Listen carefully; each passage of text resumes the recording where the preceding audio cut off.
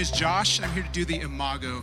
Imago means image, and it's an opportunity for an ordinary person to tell the extraordinary story of how I see Jesus in everyday life. And I want to ask you a question, and that is, when is the last time that you built a sand castle? Now, if one of you guys, or if you're a parent of a young child, or maybe even a grandparent, might not have been that long ago.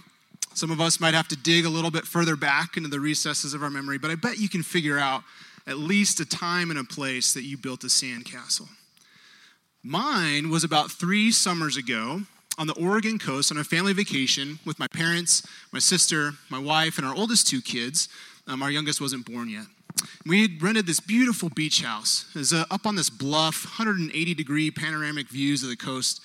You go down about 100 wooden steps across some rocks, another 50 yards or so to the water.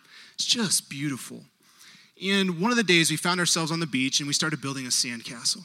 And I love building sandcastles. I probably like it more than my kids do. And I'm not so much like an architect looking for like fine detail and beauty as I am like a civil engineer. Structural integrity, strength, ability to withstand the elements, you know? And so we get going. And you know, first it's my dad and my sister and Ellie, I think. And we're digging the moat all around. Got to make sure it's deep enough. Dig the outer wall up. Make sure it can withstand the waves. And it's Oregon. It's not like Southern California or Florida. So pretty soon, Ellie's inside with Grandma. And it's me and my dad and my sister.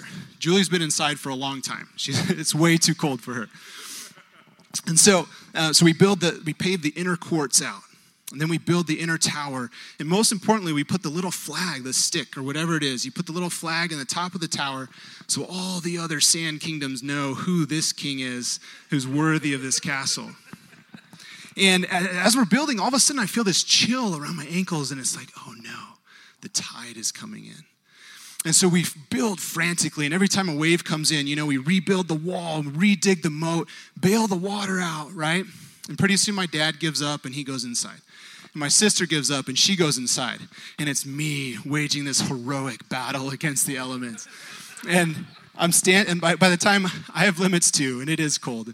And finally I decided to give up and go inside. But I was so completely surrounded by water, and I felt pretty good about that.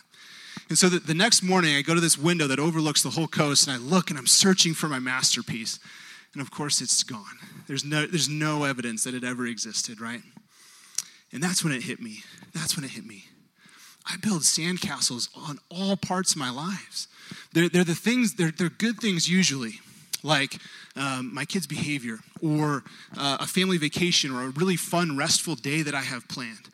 Or in my professional life, which for me is ministry, some ministry event or a talk or a message, something that's good that I turn into an ultimate thing, that I can build into this gorgeous sandcastle to put my flag in the top and make sure it's about me, and everybody knows it's about me.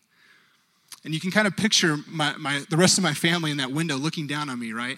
This silly little sand king running around in the cold dusk, building my little sand castle on this barren stretch of beach and just so immersed in it. And here's the kicker. The way that I do this in my life, I'm so immersed. I'm frantically pouring out my energy, my life into this little sand castle.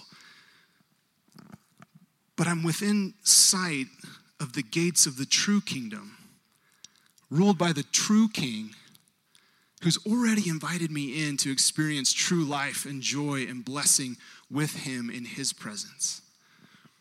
All I need to do is put my trowel down and walk inside. And that's how I see Jesus in sandcastles.